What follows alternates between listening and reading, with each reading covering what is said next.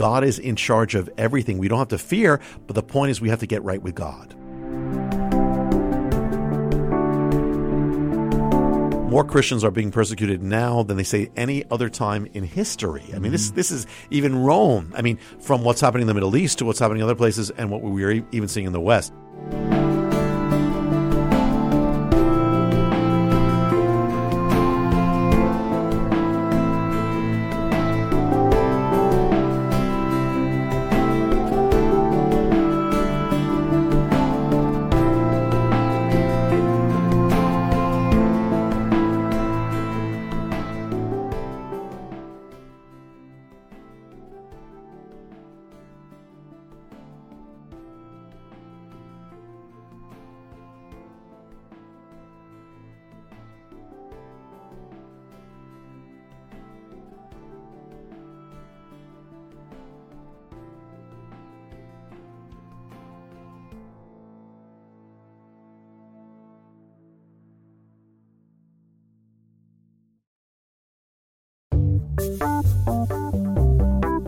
This podcast is sponsored by Brown Church Development Group, a church building project impacts your ministry for decades. That's why how you build is as important as what you build. With over 50 years of experience, Brown Church Development Group's construction team has built hundreds of churches of all sizes and denominations.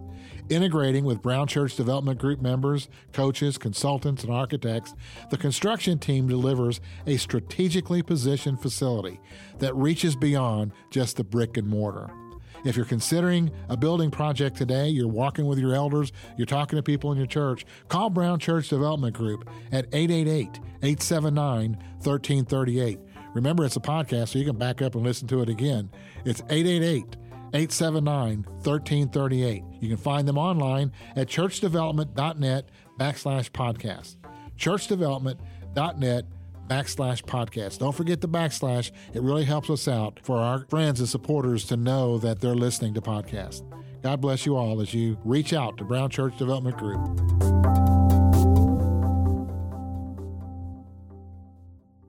We're live in the studio right now with best-selling author, Rabbi Jonathan Cahn. And I can't tell you how much I'm, first of all, in awe that I could spend a few minutes with you. So welcome to Charisma. My blessing to be with you, Steve. Thank you, It's good sir. to meet you, too. So I can't wait to ask you the question you've never been asked before. So as you take a look at your first book, as you think about The Harbinger, why do you think it connected with people? Well, I believe, first of all, people have sensed that there's something happening. And I believe The Harbinger put it that it's not just a sense, it's actually there. It's connecting the dots. It's real. It's not just a sense of where America is heading and the danger that we're in. You know, I don't believe I came up with The Harbinger. It really came to me, rapidly. It came in a way that was not natural in any way. And it went forth to the world in a way that was supernatural, starting with this meeting at the airport. So I believe this is the Lord. And so this is what he has wanted to get out. And he uses the foolish things of the world so he can use us. But yeah. Right. But even as a writer, as a teacher, the English word for rabbi is great teacher. As a teacher, do you believe that message there was something that needed to be learned? Was there a hunger to learn that? I believe it was. I believe there's a hunger for direction and there's a hunger for what is happening and what do we do about it. We're at a very critical stage of crisis with Christianity in the West, in America, what's happening. There's a growing darkness, growing anti-Christian sentiment. There's a disestablishment of Christianity. There's even persecution, which we know that's part of the end times. But people are saying, what do we do about it? What's happening and what do we do about it when they turn on their television every day and see things they never could have imagined would be on there before? Well, there's a reason, and one of the things about The Harbinger is, there are people who get scared, but there's also many people who say, this gave me a lot of confidence and security because it's telling me God is in control of everything. Yes. It's showing that even the leaders say things they don't even know what they're saying, but it's all part of God's template. So God is in charge of everything. We don't have to fear, but the point is we have to get right with God. Yes, Rabbi. That's a good word. We have to get right with God. And do you believe that there were people who read that great book? How many millions were sold? I know many. Yeah, several million. Of those several million, how many lives were changed? Well, we can't What do say, you think? but Sure I can say that we get reports from all around the world, around America and the world, of people's lives have been changed. People who've come to the Lord, people who have been in the Lord but were not serious, and they are now all on fire for God. Churches that have started prayer movements, revival movements. Yes. Actually, the doors of Congress were open because of the Harbinger. Yes. Somebody was watching me talk about it and said, well, we should have a gathering of leaders, of prayer and repentance. Well, by a quirk, they went to the Capitol, and the Capitol said, John Boehner, I think at the time, said, okay. And now every year the Capitol is open. They said for the first time in 100 and something years, for a prayer service, worship service through the Harbinger. So it's affected that. The Lord is there are presidential candidates who have been reading it and have been giving it out to others. So it just keeps going. It keeps going. So yeah.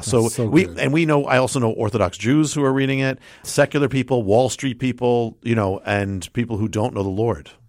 Well, I'm curious then. I know that you've spoken with the United Nations about the persecuted church.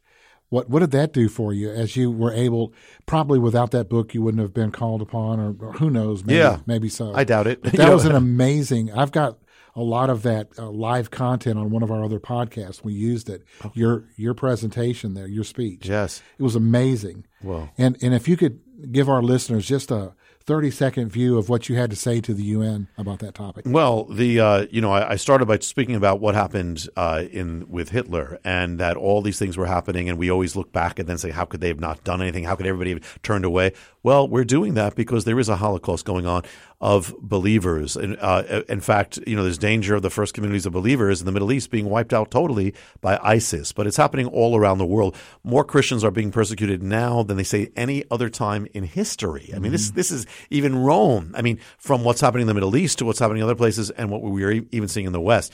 And that the other thing was that there's a famous case called that of Kitty Genovese, who was actually killed by, they say about 30-something people saw this woman getting raped and screaming and did nothing about it. And I'm saying, we condemn that, but what are we doing? If we hear screams, if we hear this and we don't do anything about it, what are we doing? So it was a call, a very hard call, but a call to, we cannot close our eyes, and evil, what is needed for evil is that people who are of good nature do nothing about it.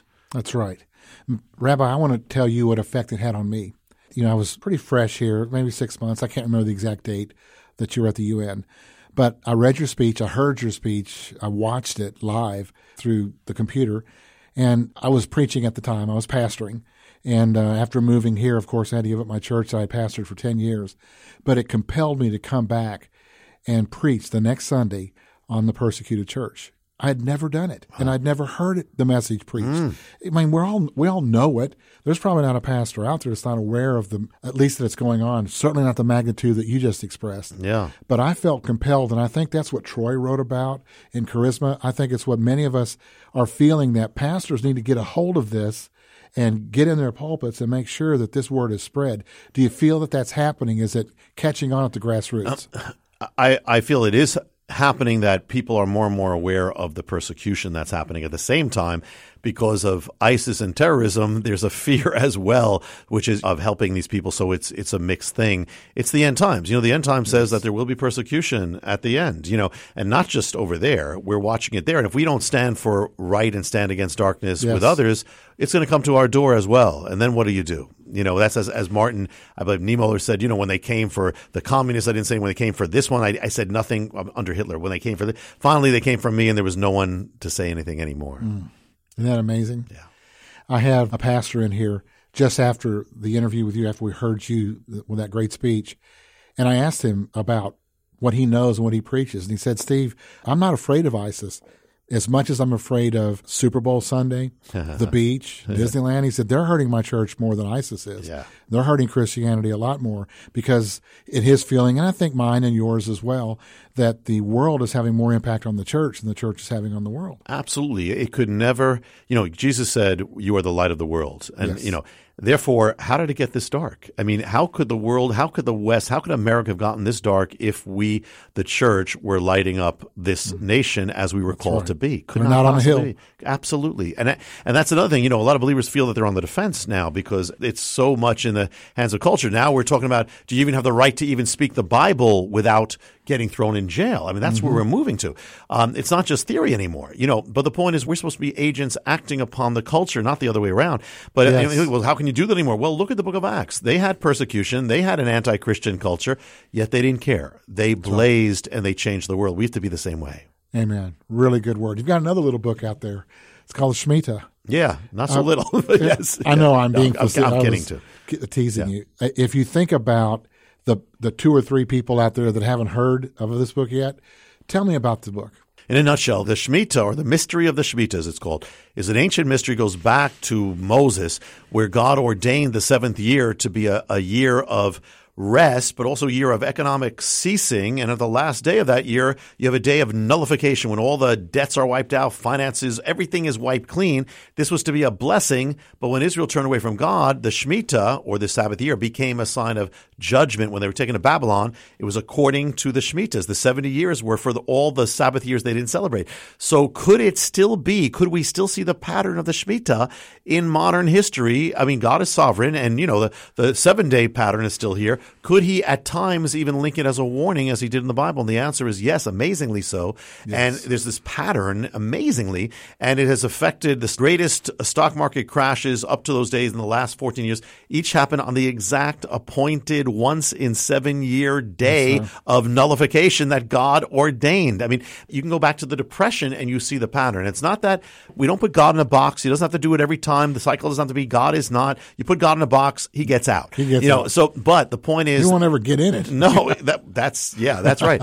So the thing is that a lot of people were expecting. I warned as I shared this every single time I share. I said, do not put God in a box. Do not say God doesn't have to do anything on any day. Nothing has to happen. Nobody hears that part, though. No, of course they don't. Of course they don't. It's not dramatic, But the thing is that it's wisdom and that be ready for anything. Well, the actual thing, people were looking all to this one date, and the stock market wasn't open even this year. But it just came out. This is the end of 2015 and the beginning of 2016.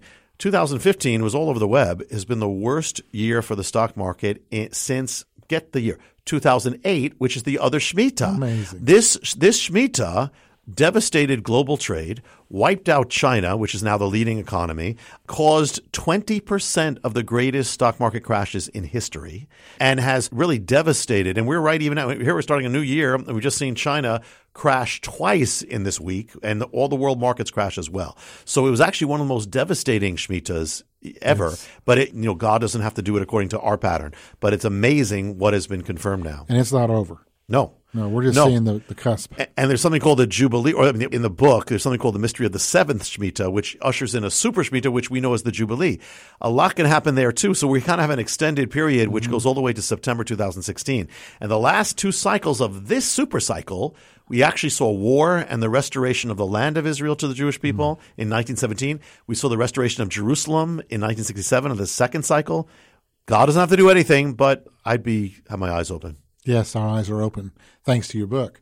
And I want to tell all of our listeners to make sure you give a listen to Steve Strang's report. The Strang report has at depth a couple of interviews with a rabbi that he just did today. So I'd encourage you to go into a little more depth on this topic. I would like to ask the rabbi to go to his leadership skills and talk to us about you. You've got great knowledge and insight and prophetic of where we're headed. How do you lead a people now as a leader yourself? What would you say to the pastors and leaders that are listening to this? Where do we go from here?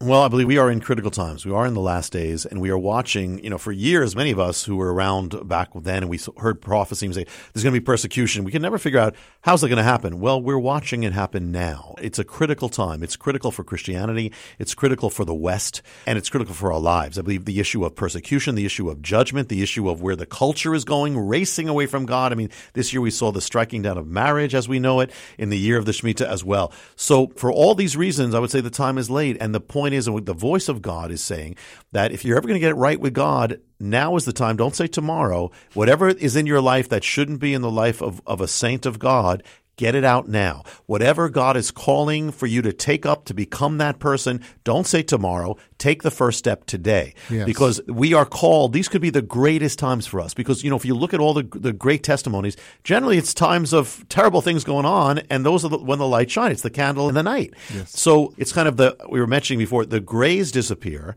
and so the gray goes to dark on one side, but it's to go to light on the other. So these are the times that go from bad to worse, are also the times when the good are to go from from good to great. So look at the book of Acts. These are people who are great, and yet the darkness only intensified their greatness in God.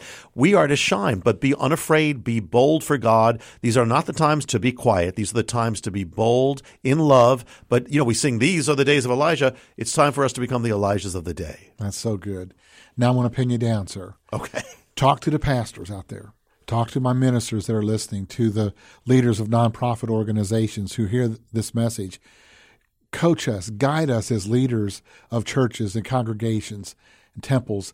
Talk to us. What should we be doing? Well, one of the most important things for leaders right now, and in these days, is we must be uncompromised. You do not give in to the temptation. Well, I don't want to tickle ears. I don't want to stick my neck out. I don't want to get arrested. I'm afraid if everybody does that, you don't want to stick their neck out, everybody's neck is going to be on the block. The point is, these are the very days we tell our congregants about, hey, stand for God. I've decided to follow Jesus. Well, these are your testing, and you are the leader. You are the leader. What you do affects everyone else. So there's so many voices that are silent right now. When so much is happening, there are very few voices in the church that are standing very strong publicly, very prominently. There are many who have toned everything down. This is not the time to tone it down. This is the time we are going from being a cultural faith to a prophetic faith. Yes. A counterculture the original form of this faith is revolutionary, not status quo. We're going back from status quo to revolutionary. God will anoint the pastor, the leader, who will stand uncompromised. Do not be afraid. This is your testing. This is what it's all about. Yes. And when people see you be strong, they will be strong. And so this is the time to resist the temptation to go along with the majority. I don't want any problems. You have to stand for God. It doesn't mean much when you stand for God in a Christian culture. It means a lot when you stand for God in an anti-Christian culture. You are to be the candle in the night. And the candle in the night, it lights up the world, can even change the world. So what's true for others are true, especially true for us. The eyes of the Lord are searching the whole earth to look for the pastor, for the leader whose heart will be completely his, and he's going to show himself mighty for that one. You be that one, and God will lift you up. I want to approach you prophetic. You've preached a great message. I hear you. I believe you. I want to be that guy. How are we going to do? As you look down the road, 1 to 3 years, 5 years, how are pastors going to lead through this? Are they going to be able to set aside their ear tickling? Are they going to be able to stand strong in that pulpit? What do you prophesy? I believe it's going to be a time of polarization, meaning more and more we're going to see the grays disappear. The middle ground will be disappearing. And that means a lot of things in the culture and in the church. And so you may have, it's just like even gray Christianity has to disappear ultimately. Nominal Christianity. Yeah. Well, it's already happening because they've actually done statistics in the last 7 years. Christianity, those in America who say I'm Christian, has declined by 8% in 7 years. Now, that's massive when you think of how long it took centuries for the Western culture to become Christian. Okay. But who is that? That's probably most likely nominal Christians. So they're nowhere in really anyway. The gray is disappearing. So what's left will be maybe smaller, but it'll be far more powerful. So be part of the powerful remnant of God is what I'm saying. So that's what I believe is it's going to get more and more, again, the evil getting more evil, but the light getting more light for those who will be light. It's going to force us, for those who will stand, it's going to force us to be great.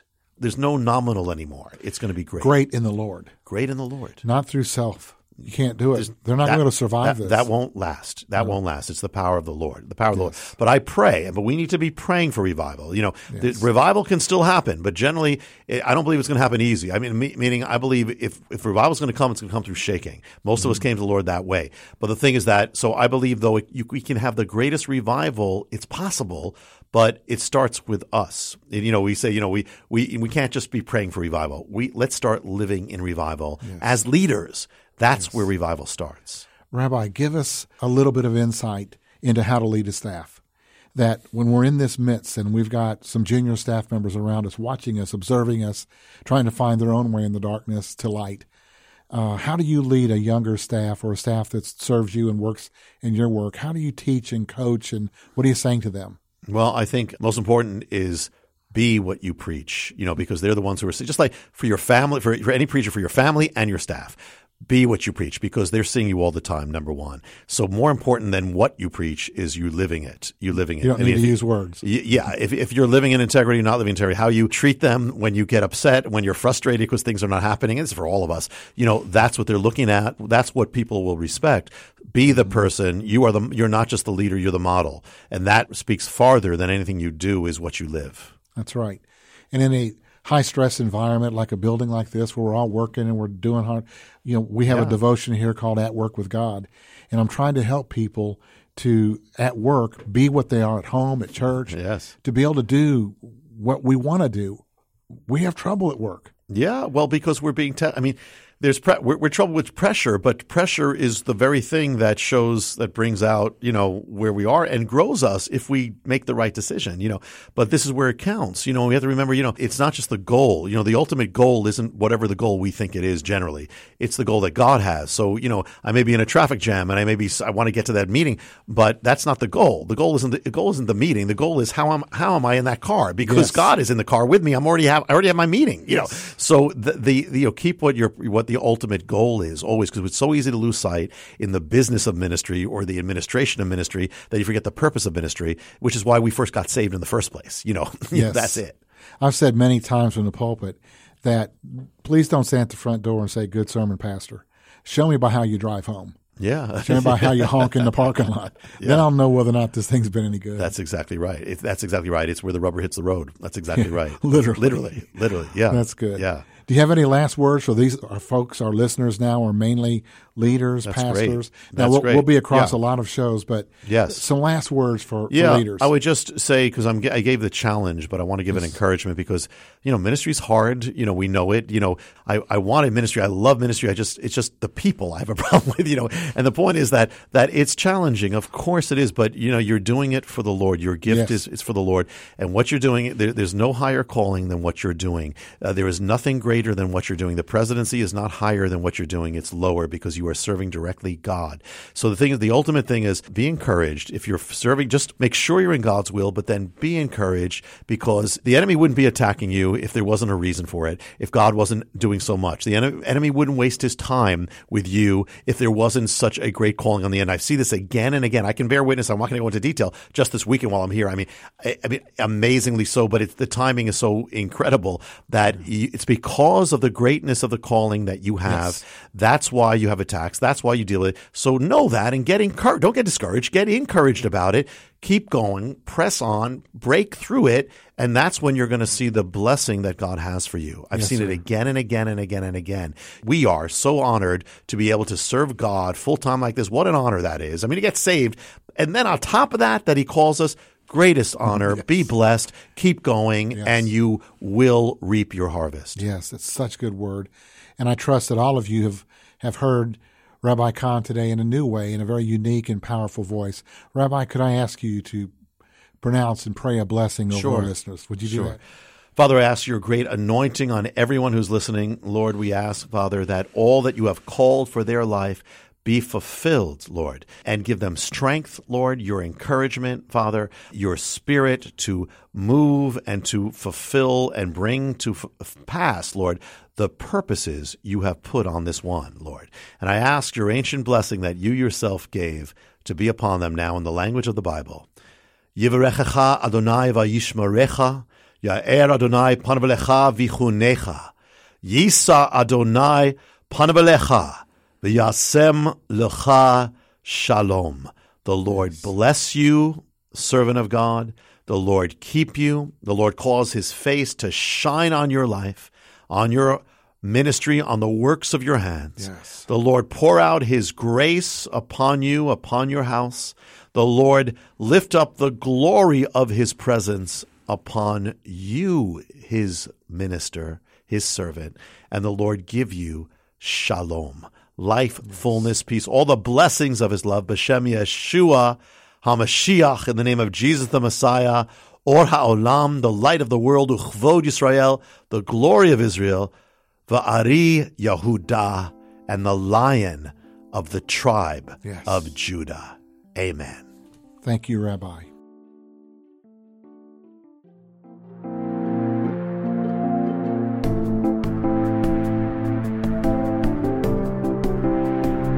This has been a production of the Charisma Podcast Network.